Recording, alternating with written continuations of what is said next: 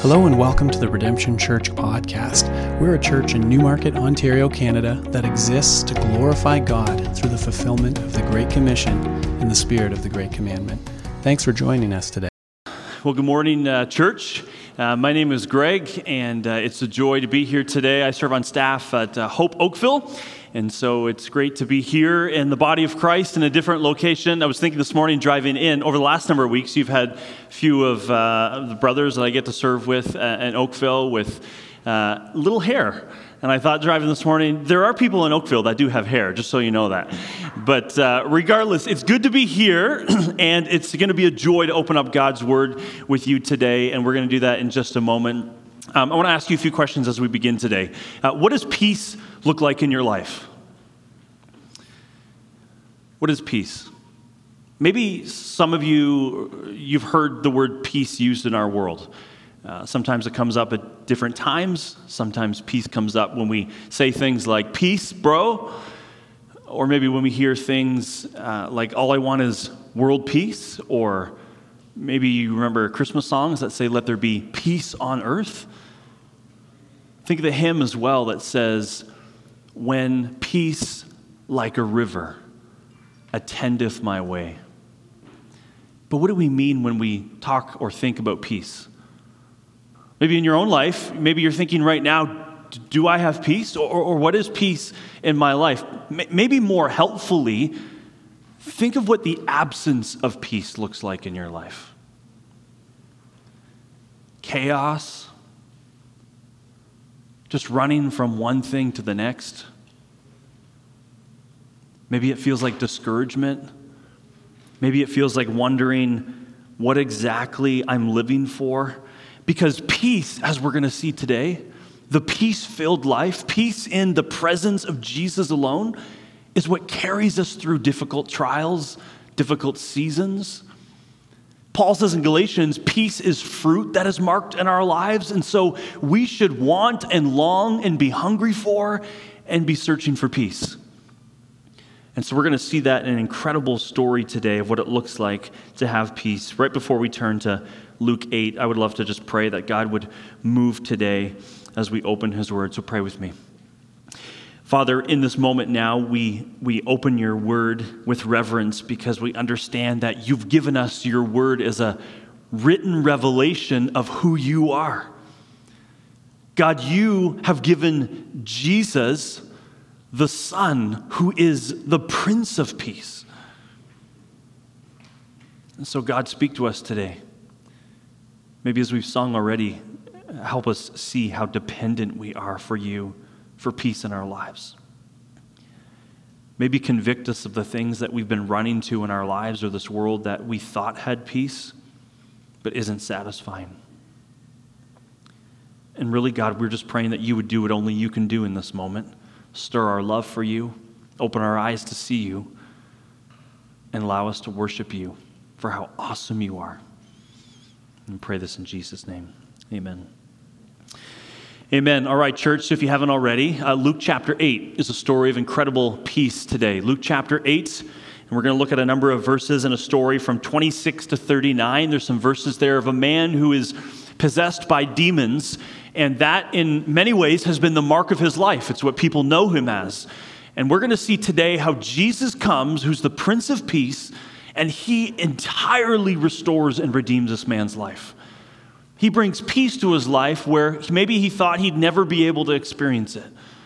And we're going to see some people who observe what takes place today. I want to show you on the screen three encounters that we see in this passage today. Jesus shows up on the scene after crossing the Sea of Galilee, and there's three encounters he has. You see in the first set of verses there, Jesus encounters a man possessed by demons, but we're going to see from his exchange in the dialogue that Jesus is encountering demons in our first encounter. And then as the passage goes on, we see the response to that. We see the city folk, those who live in the country and in the surrounding area, they hear about what Jesus is doing, and they respond in a particular way. We're going to see that in a second encounter. And then the third encounter we see at the end of this passage is so beautiful. It's with the man himself who Jesus has freed and brought peace to. And so that's what we're going to see in our passage today. I want to show you a picture as well on the screen for all of us. Maybe you're a visual learner of what takes place in our story. So look at the picture of the Sea of Galilee. That's the setting of our story today as we're going to read. And we're going to hear about how Jesus got in a boat with his disciples and sails across the Sea of Galilee. You can see in the background there's this mountain range on the other side of the Sea of Galilee. We'll call them the steep banks. There's a visual for you to remember, but there's some steep banks where we're going to hear about what happens to the pigs. Maybe you know the story. And in the far region, as Jesus enters the shore and gets out of the boat and encounters the man, and then these people see and watch, and then they go back to their homes. It's the region of the Decapolis, which is really the Greek word for saying 10 cities. There's a bunch of different regions, but we're going to hear the important thing is this wasn't Jewish territory. Jewish territory was on the other side in Capernaum, where you can see there, where Jesus' earthly ministry had begun. And so imagine with me the story here. Jesus and his disciples get into a boat, and maybe you know that story more than the story we're going to look at today. In fact, in Luke chapter 8, I'd love for us to maybe just rewind and just take a look at verse 22 for a moment. It's maybe in your Bible, there's a title that says, Jesus Calms the Storm. And in the story, we read how Jesus gets in a boat with his disciples, and if you know the story, they set out, sail across the Sea of Galilee. And all of a sudden, the wind and the waves begin to pick up, and the storm begins, and it's raining and probably thundering and lightning. And we read in the story that Jesus' disciples are afraid. Maybe they're afraid from the storm. They feel like because there's water coming in the boat, you can see in the verses there, that maybe they're afraid our boat's going to sink. But maybe they're afraid because, as we find out, Jesus is sleeping in the storm. And so his disciples in the boat go to Jesus and they wake him and say, Jesus, Master, we are perishing. Please do something to save us. And you know the story, the rebuke at the end in those few verses, 25 and 26. Jesus says to them, where's your faith? Where's your faith in me? Where's your faith that when you're in my presence, there's always peace? And then in the last verse, as Jesus stands up and says, be still in some of the gospel accounts, and then the wind and the waves cease, and the storm ends in that moment, Jesus' disciples are in that boat looking at him, and it says they say to each other, who then is this, that even the wind and the waves obey him? Now, often that's the end of our reading of Luke chapter 8. But if we know from verse 22, look what it says. One day he got into a boat with his disciples and he said to them, let us go across to the other side of the lake. So Jesus is on a mission to go somewhere. What happens in the Sea of Galilee is just like an intermission within the story, because now we come to our passage today in verse 26 and we say, well, what's going to happen next? Where were you going? And so let's read our passage today in Luke chapter 8, 26 and following. Luke chapter 8, verse 26, Jesus said, or the passage says, then they sailed to the country of the Gerasenes, or other gospels says the Gadarenes, which is opposite Galilee. When Jesus had stepped out on the land, there met him a man from the city who had demons. For a long time he had worn no clothes. He had not lived in a house, but among the tombs. And when he saw Jesus, he cried out and fell down before him and said in a loud voice, what have you to do with me, Jesus, Son of the Most High God? I beg you, do not torment me. For he had commanded the unclean spirit to come out of the man. For many a time it had seized him. He was kept under guard and bound with chains and shackles, but he would break the bonds and be driven by the demon into the desert. Jesus then asked him in verse 30, what is your name? And he said, Legion, for many demons had entered him. And they begged him to command them to depart not into the abyss. Now a large herd of pigs was feeding there on the hillside, and they begged him to let them enter these. Look at that. So he gave them permission. Verse 33. Then the demons came out of the man and entered the pigs, and the herd rushed down the steep bank into the lake and drowned.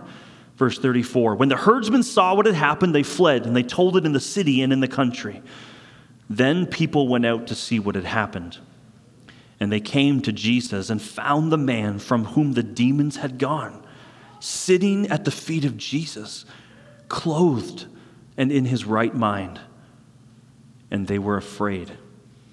And those who had seen it told them how the demon-possessed man had been healed. And then all the people of the surrounding country, the Gerasenes, asked him to depart from them, for they were seized with great fear. So he got into the boat and returned.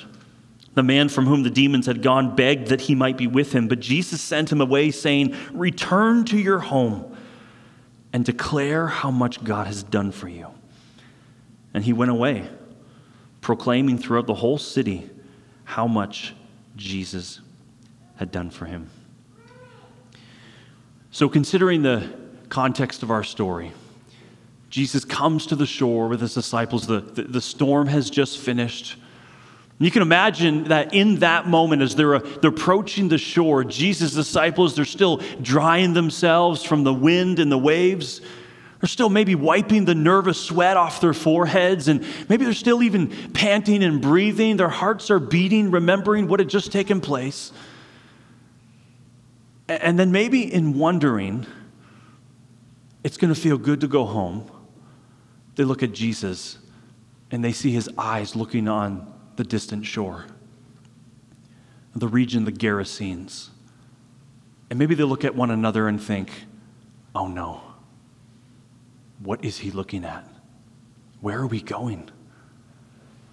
This was a region that no one dared to go. Rightly so. We find out who's waiting for him, and maybe imagine as well that during the storm, visible by land perhaps, they say the human eye can see upwards of 40 kilometers. The Sea of Galilee was only about 11 by 15 kilometers. And so maybe this man, possessed by demons, loving the chaos, is waiting for this boat at the shore. Maybe he's watching the storm and he's loving it, but then he sees the storm end and a figure of someone standing up in the boat, maybe with his arms up, and he realizes in that moment that man has done something to the storm. That man is coming towards me on this shore. And maybe in that moment, he's trying to figure out where this boat is coming because he is ready and he is waiting to confront who's coming. And so then we come to our passage in verse 28 as Jesus comes to the shore and steps out on the sand. As the disciples follow him cautiously. It says in this passage here in verse 28 that when this man sees Jesus, he cries out and he falls down before him and he says in a loud voice, "What have you to do with me, Jesus, Son of the Most High God?" He begs Jesus, "Do not torment me." Think about what's going on in that part. This man who is naked and homeless, he's very powerful and dangerous, probably self-mutilating. He's lonely. He lives with no one. He's experiencing, in many ways, a life filled with peacelessness. And then this Jesus comes to the shore, and he runs and he falls down in his presence because he knows that the Prince of Peace has come to a place where peace has not known. And so in many ways, we see in verse 28, as this man falls down, his posture is a reflection of who is in his presence. So think in your own life right now what your posture in the presence of Jesus is. Is your life marked by a posture that says, I recognize who is in my presence? Or maybe in your life right now, you're thinking, I don't really care for this Prince of Peace. I don't desire or long to be in his presence. Maybe you feel combatant and you're resisting and fighting the presence of God in your life, what he's trying to teach you or show you or how he's moving in your life. Or maybe you're like this man and you recognize that this is Jesus, Son of the Most High God. And you recognize that like his posture, you too submit and fall down before Jesus. What's happening in this passage is Luke answering the question of the disciples. Remember back to verse 25? His disciples are wondering, well, who is this person that even the wind and the waves obey him? And then in response, the demons in this first encounter, they are answering the question, we'll tell you who this is. This is Jesus, Son of the Most High God. So it causes this man to fall down because the demons are in submission to Jesus. In fact, if you like marking up your Bible or highlighting or making notes, look in the next few verses here in our story. Look at all the verbs or some of the adjectives that describe how Jesus is in control. Luke uses words like begging in our verses, or asking for permission, or about seizing. There's control, there's a lack of peace. What he wants us to see is Jesus is the only one who can bring peace amidst the chaos. Jesus is the only one who all of the natural, the wind and the waves, and the supernatural of the demons in this man, he is the only one that the natural and supernatural bow down to. And the Son of the Most High God bows down to none.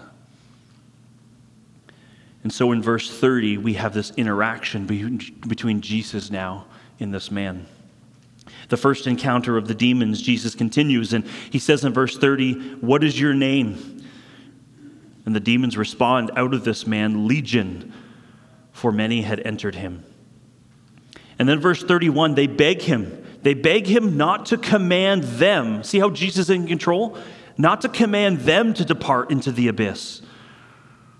And so even in this moment, even though a single Jesus is in the presence of a man possessed by a legion, armies of demons, it is the demons in this encounter who are bowed down before Jesus Christ.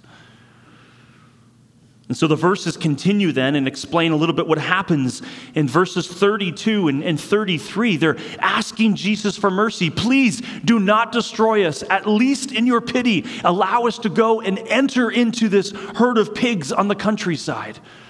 In our passage, Luke says it was just a large herd of pigs.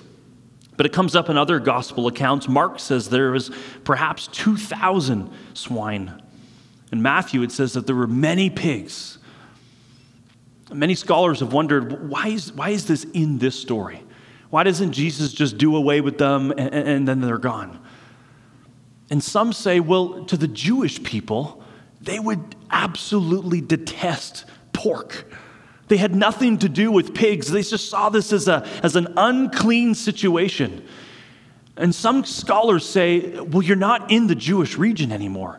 Remember, Jesus had sailed to the land of the Gerasenes, which was under the rule of the Romans. And what better reason to have a large army of pigs than to feed the Roman army? And some would suggest that Jesus here is just dealing the Romans a significant blow as his ministry is now growing beyond the region of the Jews into the Roman territory. But I think what's taking place in this moment right here is Jesus is casting out the demons and sending them away. Jesus is bringing peace to an unclean man with an unclean spirit by casting into unclean animals, living in an unclean region in an unclean vocation. Look at what's taking place. Jesus is up to something. This man had never encountered the Prince of Peace. He didn't know what that looked like in his life. And here in one moment, Jesus changes everything. He encounters this man with demons, and the demons are begging not to be destroyed by this Jesus who is in control and has power in life, and says, you are to leave this man now. Yes, you are allowed. Go into the pigs. And it says in those verses, and then the herd of pigs rush down and destroy this herd. And then we're left with this man in the presence of Jesus, bowed down. Verse 35. He's sitting at the feet of Jesus. He's clothed. He's in his right mind. Just stop there and think about what in that moment had happened for this man. Living all alone for all of these years, tormented, peacelessness. Maybe he had a family that wondered if he would ever return home again. Maybe he had a wife that wondered, will my husband ever come back to me? Maybe his children were left for years without a father to care for and provide for them because they wondered if their dad would ever return home. And here in this moment, everything changes because of Jesus. And look at what happens in this moment. In the end of verse 35, he's sitting at the feet of Jesus. He's clothed. He's in his right mind. And here in this moment, we're transitioning to the second encounter because the people watching what had just taken place between Jesus and the demons see this man sitting here. And look what it says. They were afraid. They were afraid. It says in those verses that the herdsmen saw what had happened. They fled. They told it in the city and the country. And then the people come out to see what had happened. And they find Jesus. And they find the man whose life is now filled with incredible peace. And it says that they were filled with fear. This is not the reaction that we thought we would find. So why are they filled with fear? Maybe they're filled with fear because of the man that they were about to expect to find in previous accounts. Maybe they're filled with fear because they're coming and they see somehow the man who seems to be controlling this man. Maybe they were afraid of what Jesus would do to their lives. Turn them upside down. Take all of their affections and stir them. A kingdom they weren't expecting. And so the people are marked with fear, and often when we read this story, we think, wow, that's a strange response, but really their reaction is not so different than our lives. We fill our lives with all sorts of things that we think will bring us peace, or things in our lives we try to subdue or control, or we just want to have a handle on, and yet we try and try and try, and we can never get a grasp on it.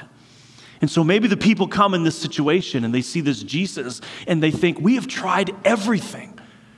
How can you do it? What have you done? Or maybe perhaps how embarrassing for us.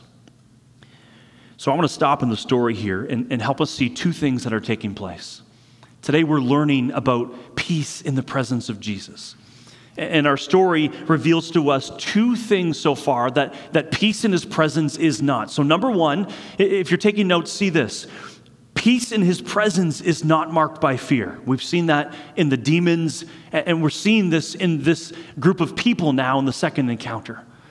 If you want peace in the presence of Jesus, your life cannot be marked by fear.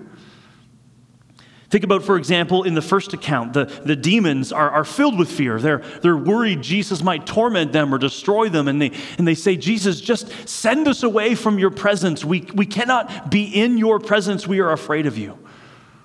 And then think about what we just looked at. The people come and they see this man and Jesus, and they say, we need you to leave our presence. We are afraid of you. Is your life marked by fear? It's easy to look at the story and think maybe perhaps, wow, it's not the response that they should have had in Jesus' presence. They shouldn't be filled with fear if they realized it was the Prince of Peace, what Jesus could do for them. Fear in our lives looks like all sorts of things. It looks like a fear of people. Sometimes we're afraid of what people think of us or how we look or whether or not we can perform according to their expectations. Sometimes our lives are filled with fear because we have maybe even a misunderstanding of who this Prince of Peace is. Maybe we have a misunderstanding of God and we feel like God is all judgment or all wrath, and we don't know that God is loving as well. Or maybe vice versa. Or maybe there's a doctrine we've heard before that was not according to the Word of God. We've been misinformed with God, and therefore when we read the passage of Jesus, we say, well, no wonder they don't want to be in his presence, but it's because we don't quite understand who this Jesus is. In our lives, we fear death. We can fear our government. We fear getting COVID. We sometimes fear things in our lives of what can be taken away from us, like our jobs or our family or our friends. This is a good reminder for us in our passage that it's only the perfect love of Jesus that casts out fear. Jesus doesn't rebuke this man. He doesn't condemn him. He allows him to fall at his feet. And he brings peace to his life. He does what no one else can do because only true peace, true lasting peace comes from Jesus. And so peace in his presence is not marked by fear, but secondly, it's also not marked by distance. See, in the first encounter, the distance was the demons saying, "Send us away from your presence."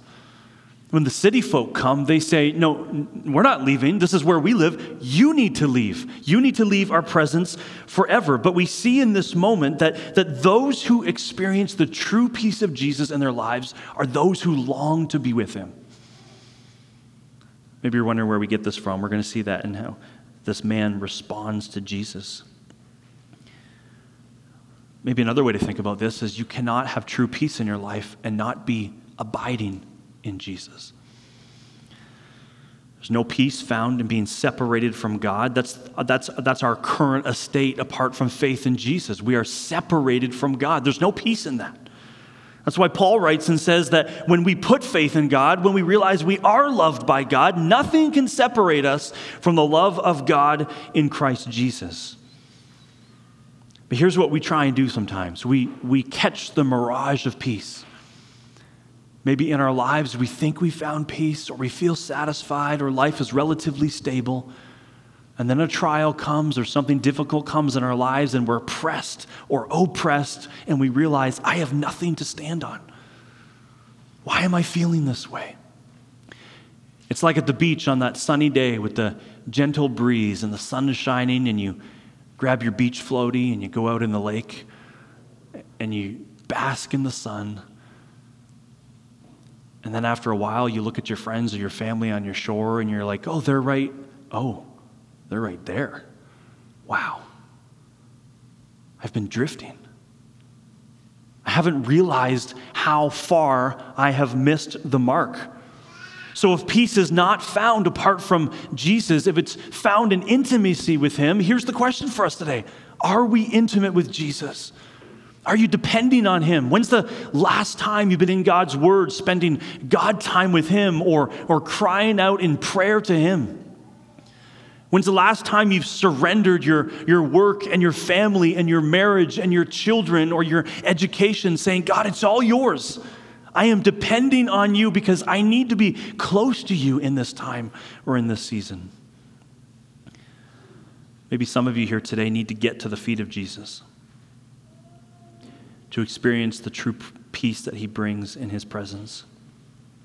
And so we've seen two markings of what the peace in his presence is not like, but in order to find out what it is like, we got to finish our story today. As we get to the final verses, remember Isaiah chapter 61, verse 10.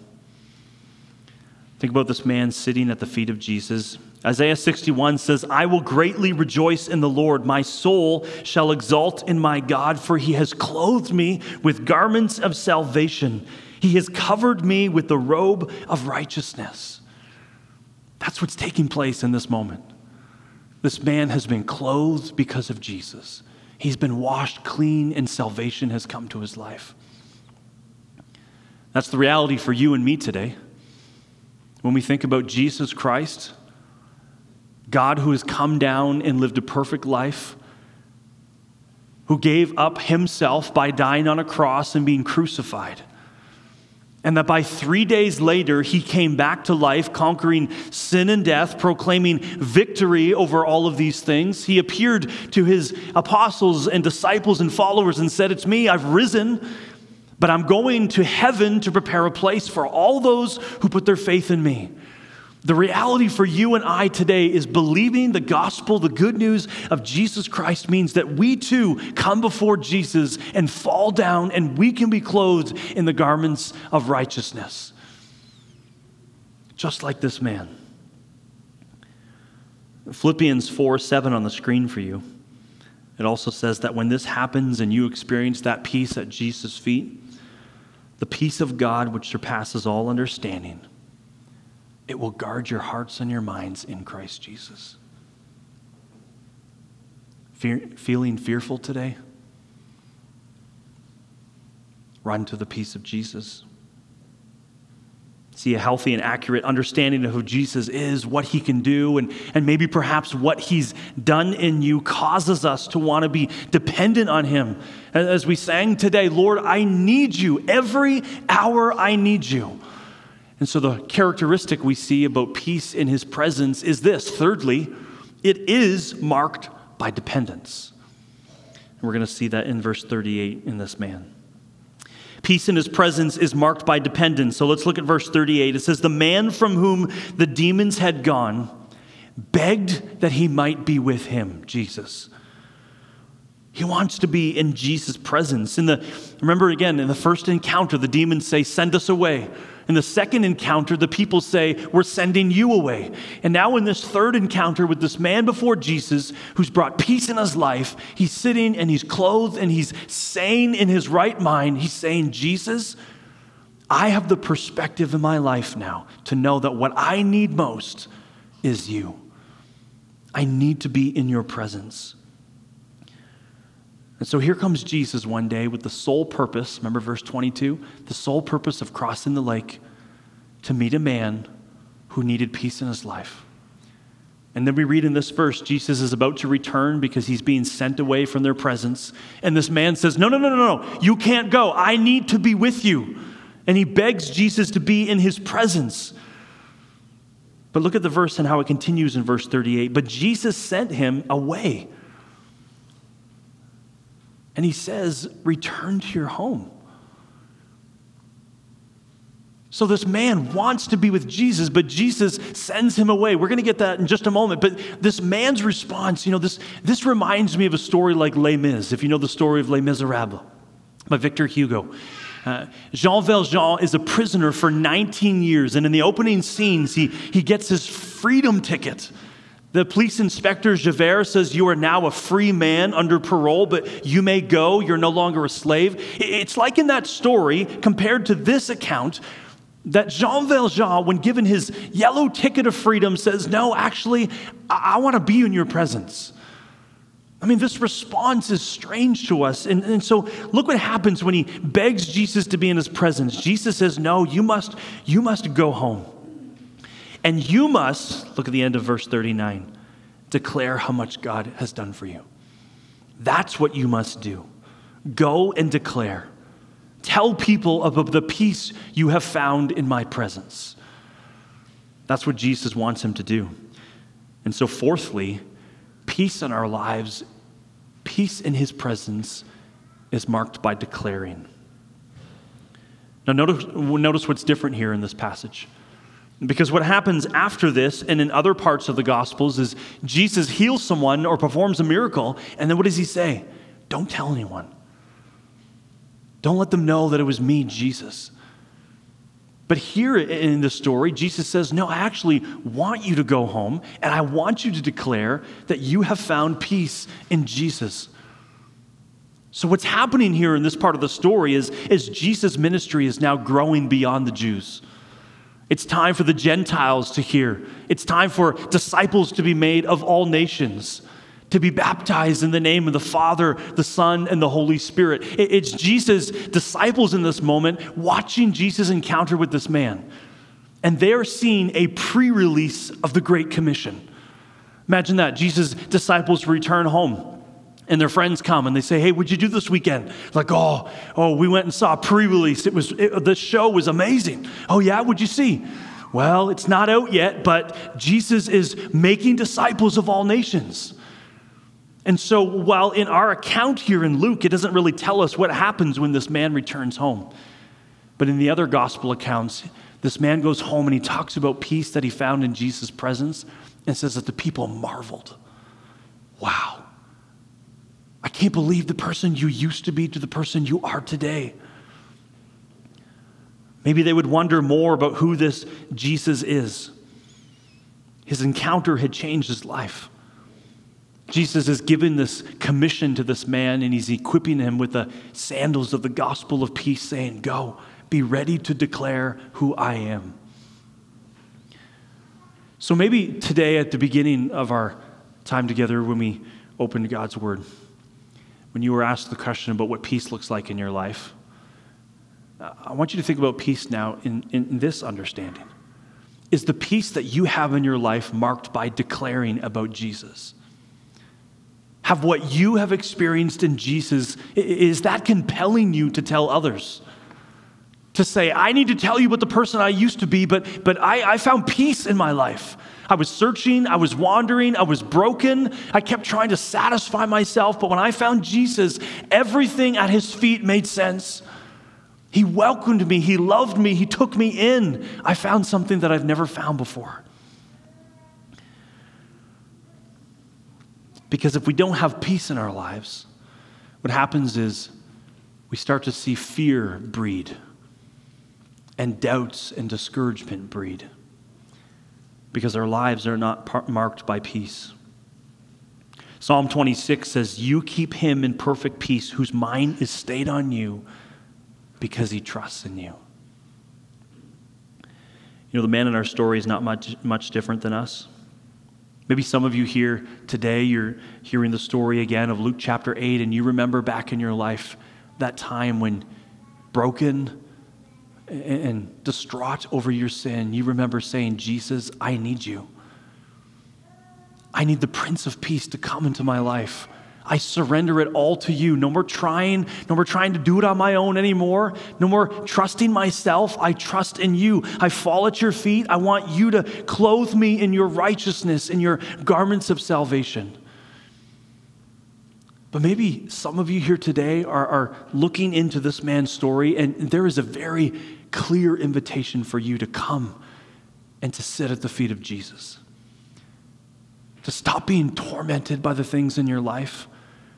To stop struggling, to give up with the pride or the striving, and to fall at Jesus and say, I believe that you are the Prince of Peace. I believe you are the only one who brings peace into my life, in my trials, in my troubles, in the struggle right now. I give it to you. Maybe some of you today need to be called to come and surrender at the feet of Jesus. But wherever you're at today, there's a beautiful invitation in this passage as well for us to see Jesus for who he is. Maybe like that man on the shore. Maybe like that person who someone in your life has been telling you about over and over. Let me tell you about this Jesus. You got to know this Jesus. Or maybe the Jesus that many of you have believed in for years and years, and you're reminded again that only true peace is found in him. As we close, I want to pray over you that Jesus would give peace in your life in this season. And so join me as we pray together.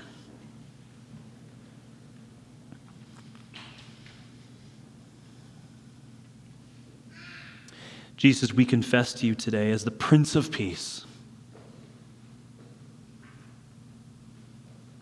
that the peace that you are and the peace that you bring is unlike peace that we will ever find in this world. And so, Father, I thank you for Jesus, the Prince of Peace. Thank you for giving your Son for us. Because, God, our lives were marked by distance before Jesus. And then as it says in Hebrews, you sent the high priest, Jesus, to come and to reconcile us back to God. Because you gave your Son to pay for the price that our sin would never be paid for if we tried it in our own terms. So thank you, Jesus, for your sacrifice.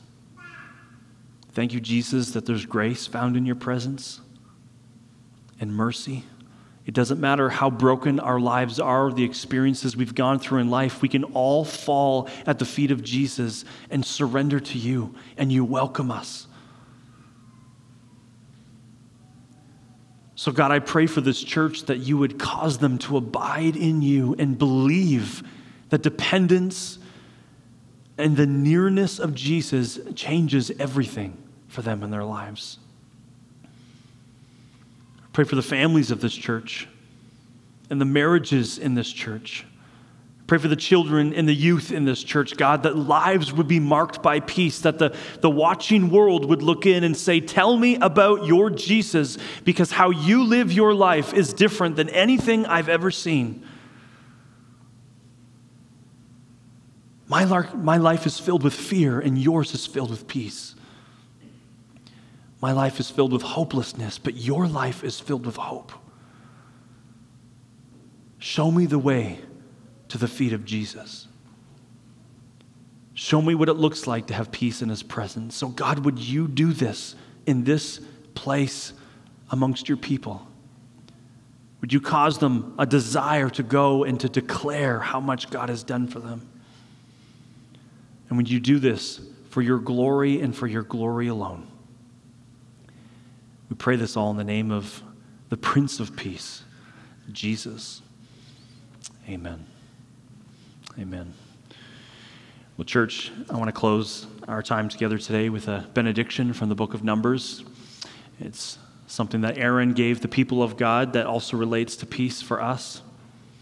Maybe it's a benediction you've heard before. It says, the Lord be gracious to you and merciful. The Lord lift up his countenance upon you and give you his peace. And so until we see you again, we just want to say have a wonderful day, have a wonderful weekend, and God bless. You are loved.